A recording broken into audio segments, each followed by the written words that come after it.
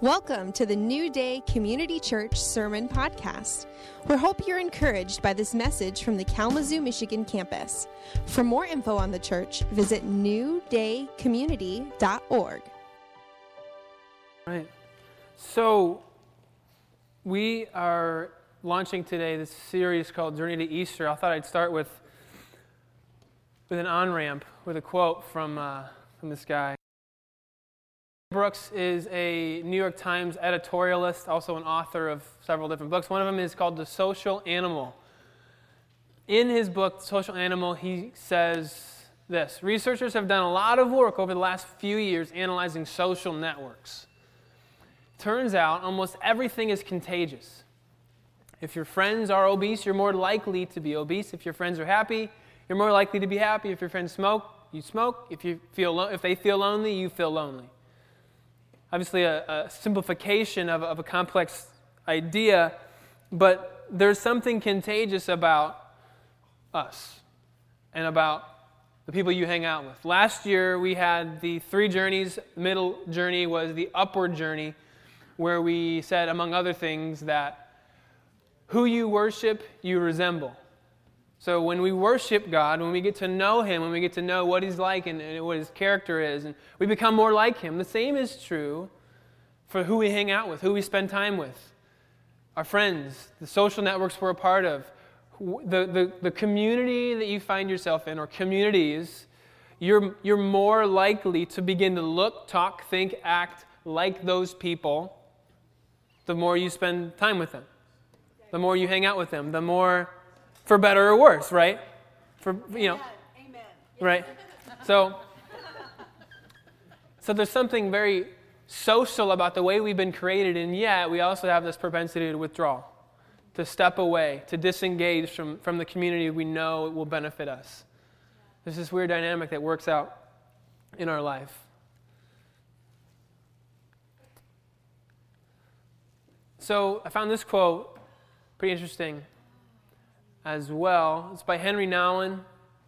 It's a pretty famous author from the late 20th century. He says, "Community is where humility and glory touch."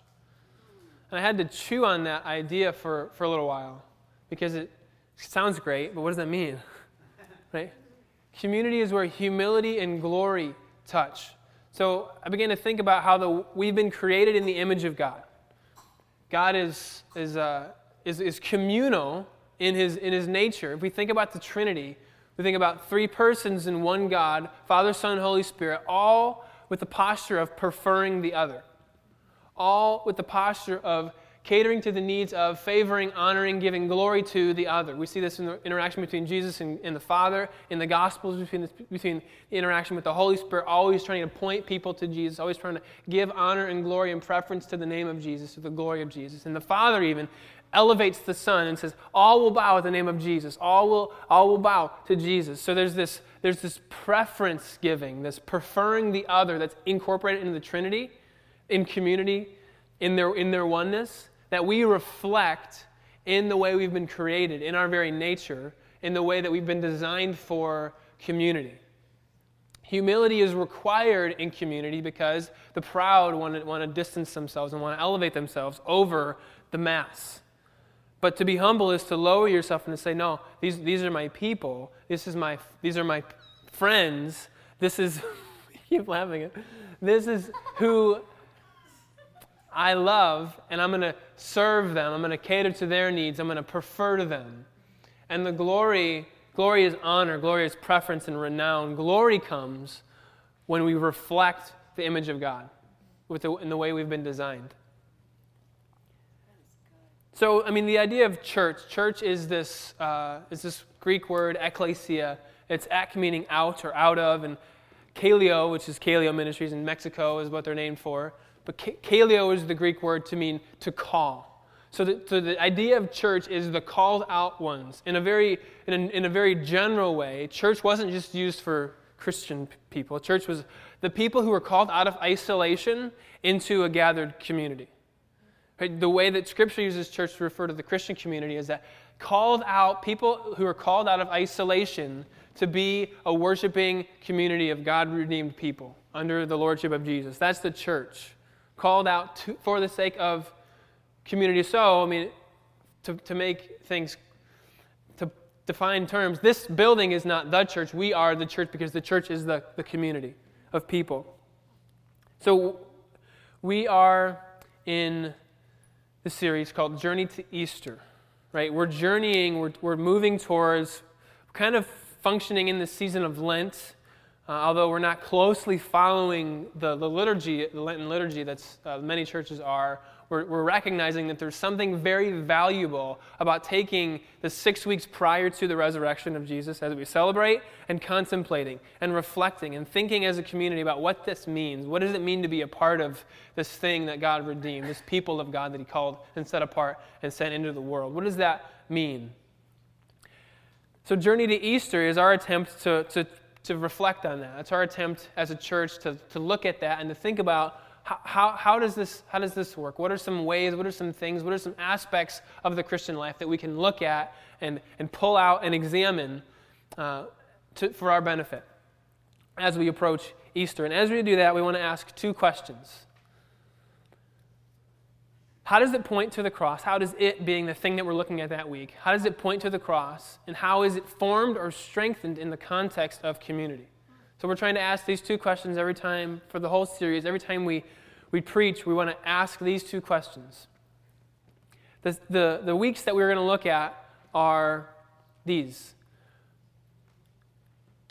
And we want to start at the end. Start our journey to Easter, our journey toward the resurrection by looking at the product of the resurrection. Post-resurrection, what is this thing that God, what is the church? What does it mean to be the people of God? What does it mean to gather together? What does it mean to be a part of this community of God-redeemed people who are focused on Jesus and sent on mission? What does it mean to be the church?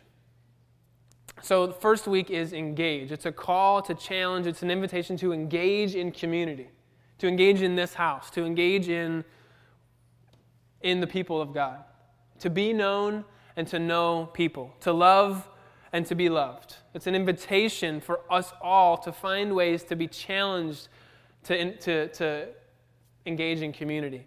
And so that from that place, the reason we want to start at the end is so that from engagement with God and with others, we can, second week is notice. We can notice God in our midst and in the lives of others. And that from the place of community, we can yield. We can yield our lives to the other. We can yield our preferences to the other. We can yield our needs and our lives to God and to others. So that we can receive, in the context of community, the forgiveness of God. And from what we've received, we can give. Right? You can only give what you've received. Once we receive forgiveness, then we can look at the opportunities that we have to extend forgiveness. After all, the Lord's Supper, which is called communion, was given in the context of a meal that was shared among disciples and among friends. That's what we want, is to be able to recognize the communal nature of what it means to receive from God. So that as we lament, which we have permission to do, recognizing that we are not in the fullness of the kingdom.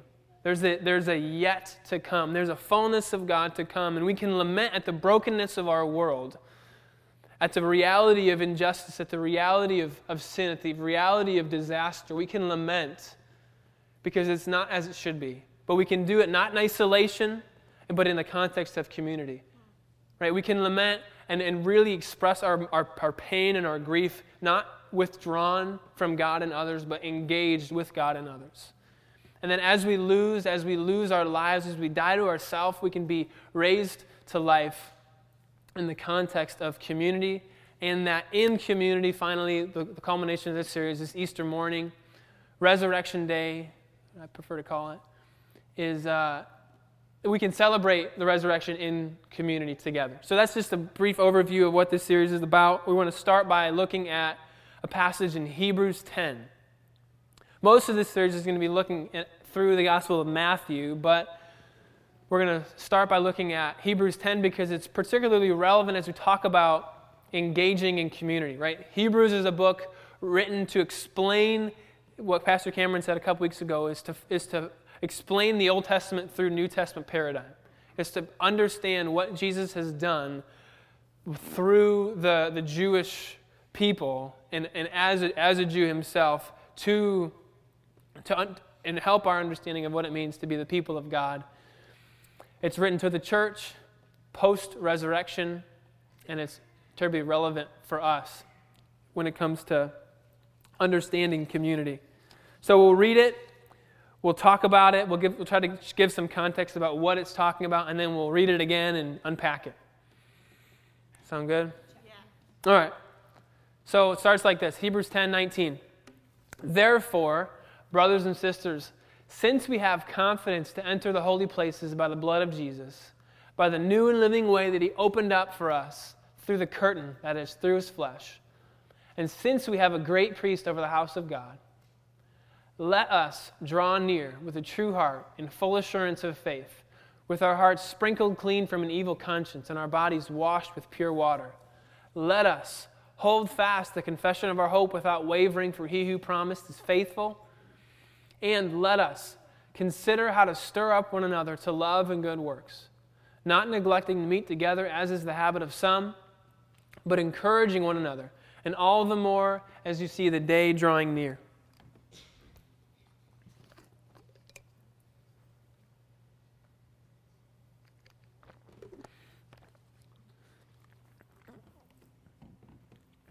God's design from the beginning has always been to have for himself a people under his rule with whom he would dwell, a people who love him and love each other. So we can look all the way back, if we try to follow the storyline of Scripture from the beginning, from what's laid out for us in Genesis, that there is creation, that the stage is set. Adam and Eve are placed in creation, given the mandate to steward the earth, to populate, to create, to have dominion. Under the reign and rule and providential blessing of God, they're given a mandate.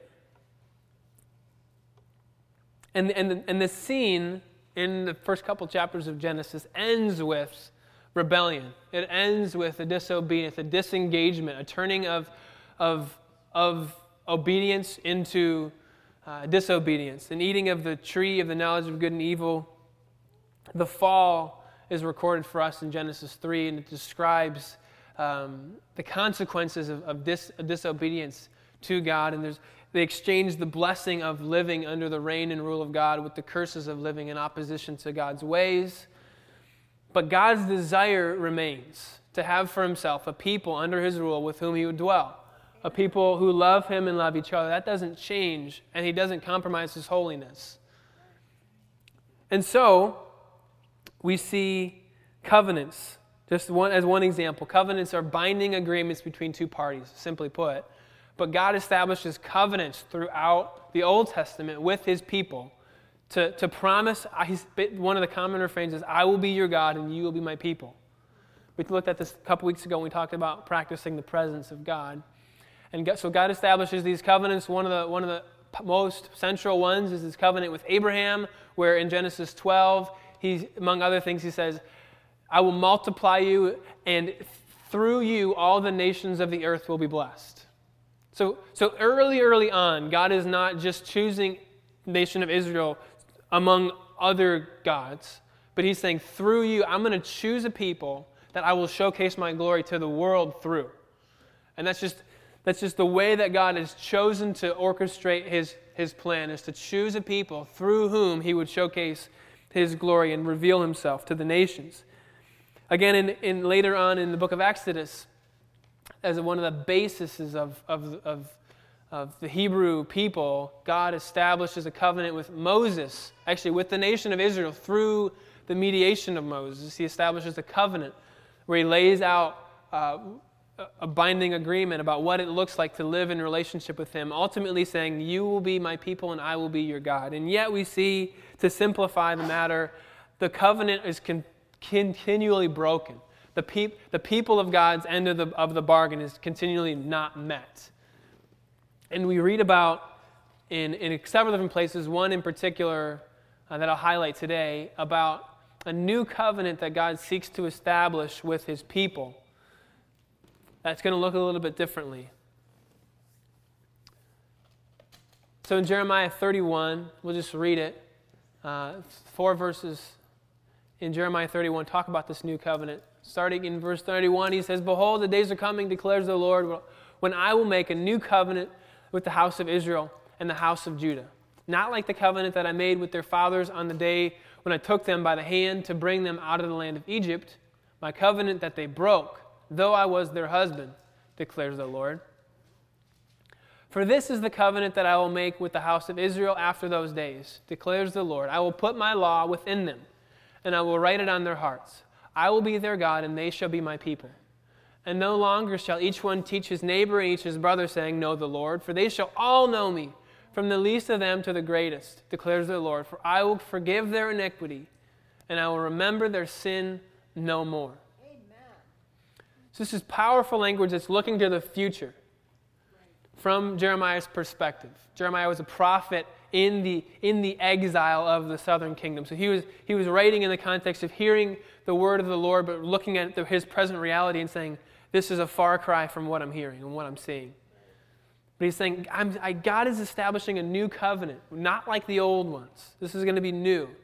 We know that even through this exact text in Hebrews, that Jesus it's the blood of Jesus that establishes this new covenant. It's the blood of Jesus that establishes this new covenant, and these are the promises that are the binding agreement on this new covenant. So in Hebrews 10, we read 19 through 25. Okay, backtrack a little bit, 14 through 18, just a few chapters earlier. The bold right here is what's quoted. These exact verses are quoted in Hebrews 10 to point to the therefore, brothers and sisters, since we have the great high priest. So I'll read them again. This is the covenant I will make with the house of Israel. I will put my law within them. I'll write it on their hearts. That's done through Jesus. The binding agreement is faith put in the sacrifice, the blood of Jesus. And for I will forgive their iniquity and remember their sin no more. Again, that speaks of the covenant that's been made with the people of God and God himself through Jesus. So, we're going to look at Hebrews 10 again, and we're going to point out 2 assertions and 3 invitations. Now, some people like to give definitions of these, like what's an assertion, what's an invitation. I just thought I'd ask Siri what those things are, and then she can tell you, and then we can settle the matter. So, hey Siri, define invitation? Invitation means a written or verbal request inviting someone to go somewhere or to do something. So an invitation is written or verbal request to go somewhere or to do something. So I'll just repeat what she said. So that's what an invitation is. Hey Siri, define assertion. Assertion means a confident and forceful statement of fact or belief. Okay, a confident and forceful statement of fact or belief. That was way easier than trying to come up with a definition on my own. So we start with 2 assertions. These are the givens of this passage. Since this is already true, and since this is already true, let us do this, let us do this, let us do this. So the first one is, since we have confidence to enter the holy places by the blood of Jesus. This word confidence is just terribly important and powerful. I found this when I was looking it up, and this is not from some poetic message type rendering of the word. This is from a really nerdy Greek lexicon dictionary, and it says this word confidence means free and fearless confidence or cheerful courage.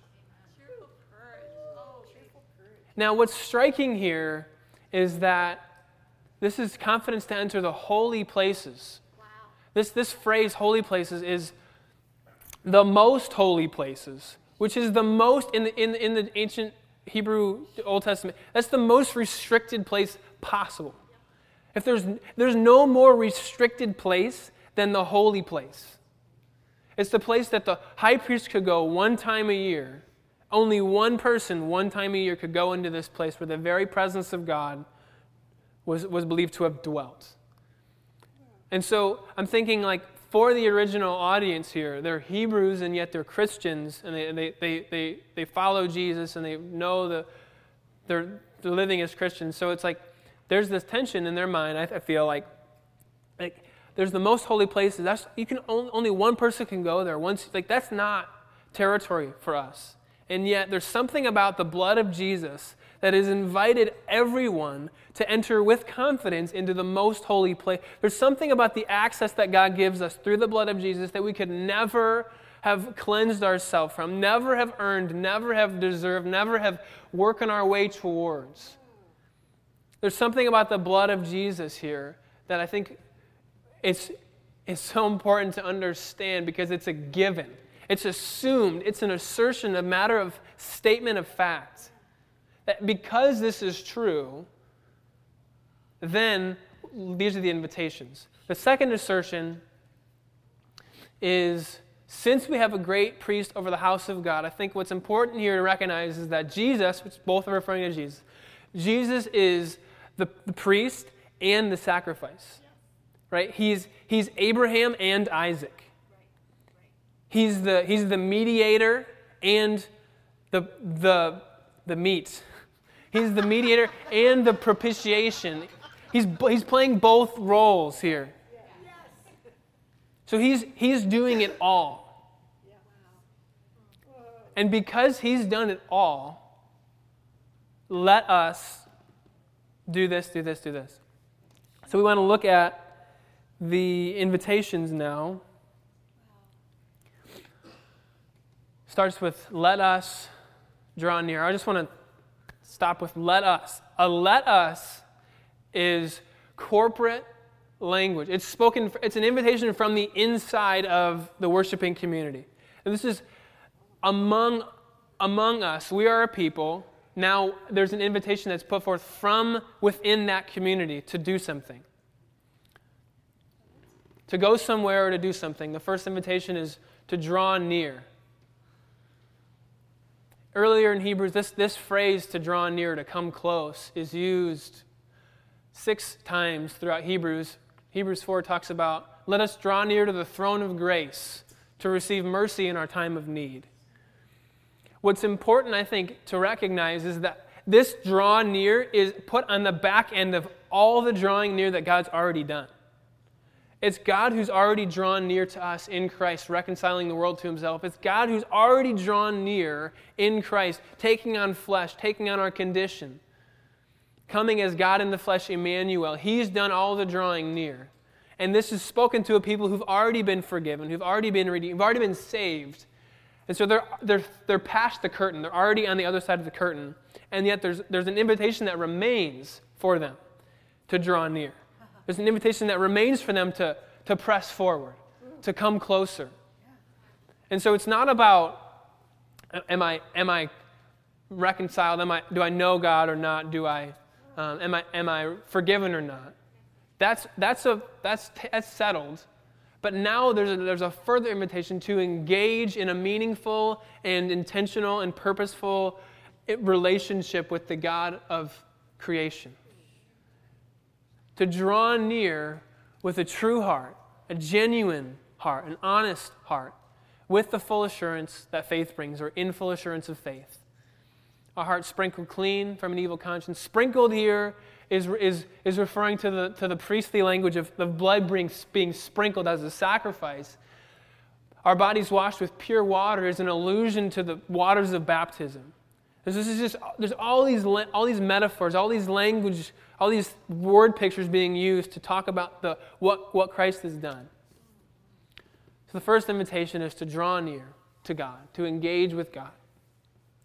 Invitation number 2 is, again, let us. It's not let me, let you. It's communal, it's corporate. It's for us all to come together.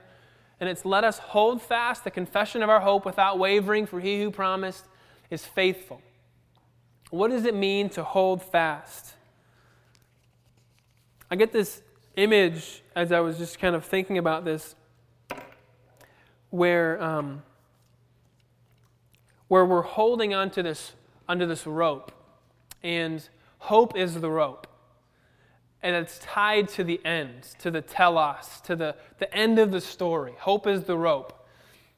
And faith, we walk that rope by faith. And love put that rope there. So it's faith, hope, and love all working together to inform our spiritual life.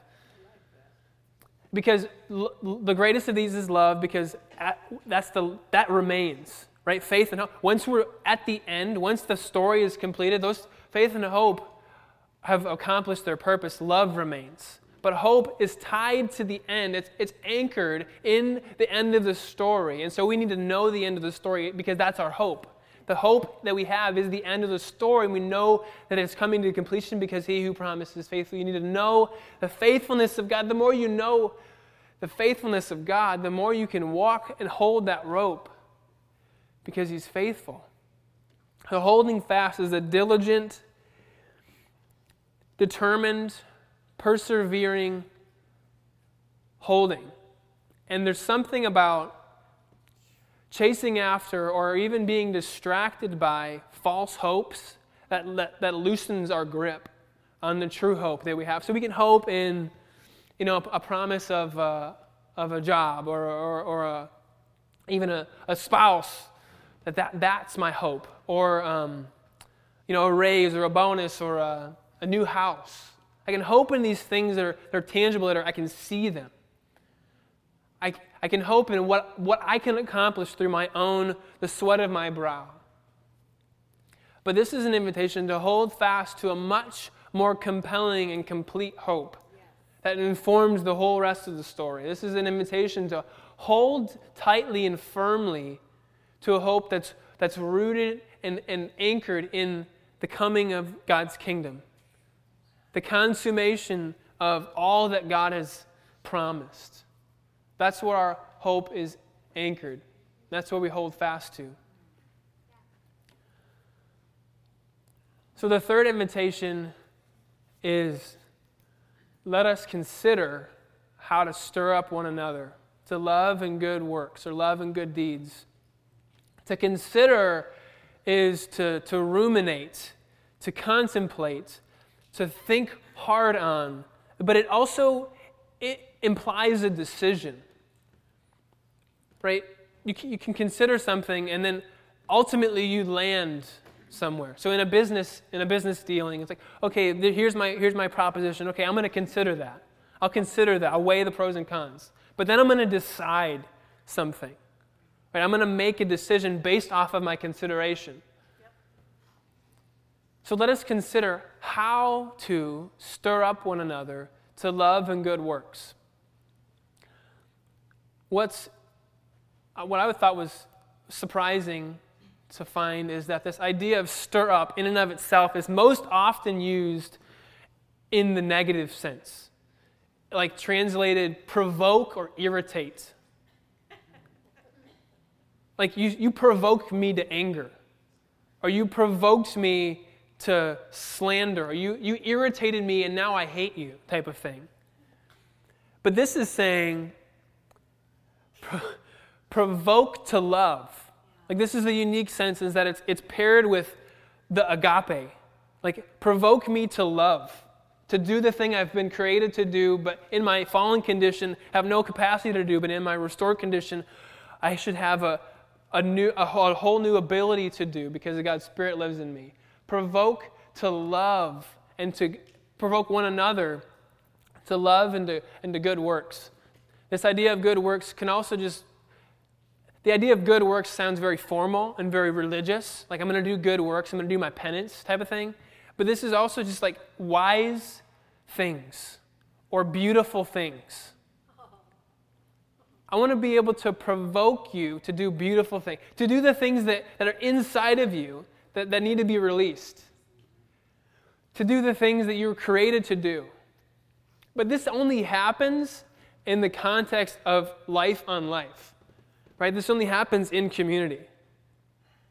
Because if I'm in isolation, if I think that I can do this whole thing on my own, or if I can just kind of have it my way and distance myself from the messiness and the hypocrisy of formal religion, then I miss the very thing that God's designed in community, in restoring a people to himself that would know him and know others, and then make him known to the world. To stir up one another needs to happen in life on life, in relationship. Because I can't provoke you if I don't know you. And if I do, then you're probably going to get the negative sense of it, and you're just going to be mad at me or irritated, like, who's this guy? But when there's a relationship there, it's worth it.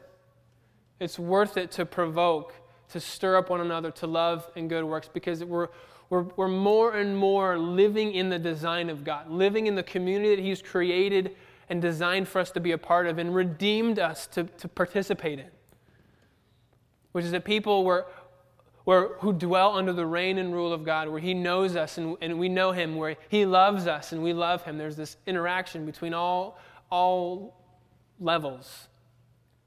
So then verse 25 says, not neglecting to meet together as is the habit of some. There's this idea that individualized spirituality is a modern concept. Like somehow in the late 20th century, early 21st century, that now I'm gonna do my own, I'm gonna chart my own course. I'm gonna disengage from community and have it my way. But we see a first century example that obviously there was people who were neglecting to meet together. There was an undercurrent in the hearts of even redeemed people who were saying, I don't really want to do that. Like, I would rather stay in my pajamas. I would rather stay, just in my one-on-one time with God, because I know that he's perfect and I'm close, so let's just have it be us, rather than realize that if I start to have relationships with people who are going to offend me and wound me and hurt me, who wants that? Right? Wrong. No, but that's real. Those things are real. Those things happen. Are we willing to work it out? Are we willing to walk through those things? Are we willing to learn what it means to forgive one another? Because we're all oriented in the same direction, which is being conformed to the image of Jesus for the sake of God's glory and for our own spiritual growth. Not neglecting to meet together. This is easy to do, and we have more and more permissions we can point to try to do this, is to neglect the assembly, neglect the meeting together as the people of God. It's messy, but it's worth it. It's worth it because when it's put in the context of God has always desired this. The end of the story is that God reigns and rules over all creation, over all nations, over all peoples who worship him and who love him and who live under his reign and rule. Not just in little pockets of people, but integrated to the whole system. Fully integrated as God's people, maintaining diversity, but reflecting God together and knowing each other. To encourage one another, and all the more as you see the day drawing near. Just one last thing to point out. The day is drawing near. Like we can think that there's this fixed thing out in the future, and we're trying to move towards it. We're trying to strive towards it. But this gives us the flip image where the day of the Lord, the coming of the kingdom, the coming of Jesus is drawing near. He's moving toward the present. The future is on its way to the present. And the more we live in that reality, the more we're stirred up to encourage each other, the more we're stirred up to meet together and not forsake the getting together. And the more we're stirred up to stir one another, to love, to do beautiful things, to reflect God's image, to glorify God through being who you're created to be, to release the things that are inside of you that God's put there, to showcase his glory, not in isolation, but in community, because that's God's design. And so, where does this hit us? Where does this land? I know it's challenging, it's easy to withdraw, but it's so worth it for your own sake and for the sake of us, for you to engage in community. Whether that's through the life groups that we're trying to put on here. We have 9 different locations that we're going to be meeting at through the next 6 weeks. That should be a great way. We're really hoping that it is. But it's not the end of the story. That's a mediated way to make community, or to facilitate. You can't force community, but to facilitate a getting together and a real opportunity to know each other and to talk about real stuff, and to have, to kind of work through the awkwardness of, I don't know you, you don't know me, but we're supposed to know each other, and so let's talk. To work it out and to be able to get to know each other.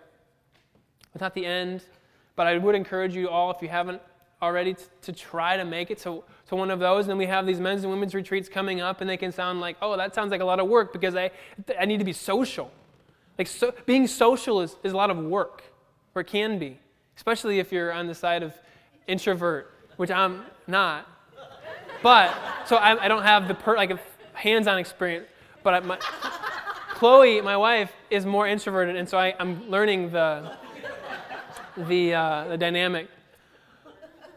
It's hard work to do this, but it's worth it. I just want to say it's worth it. So that sounds about right.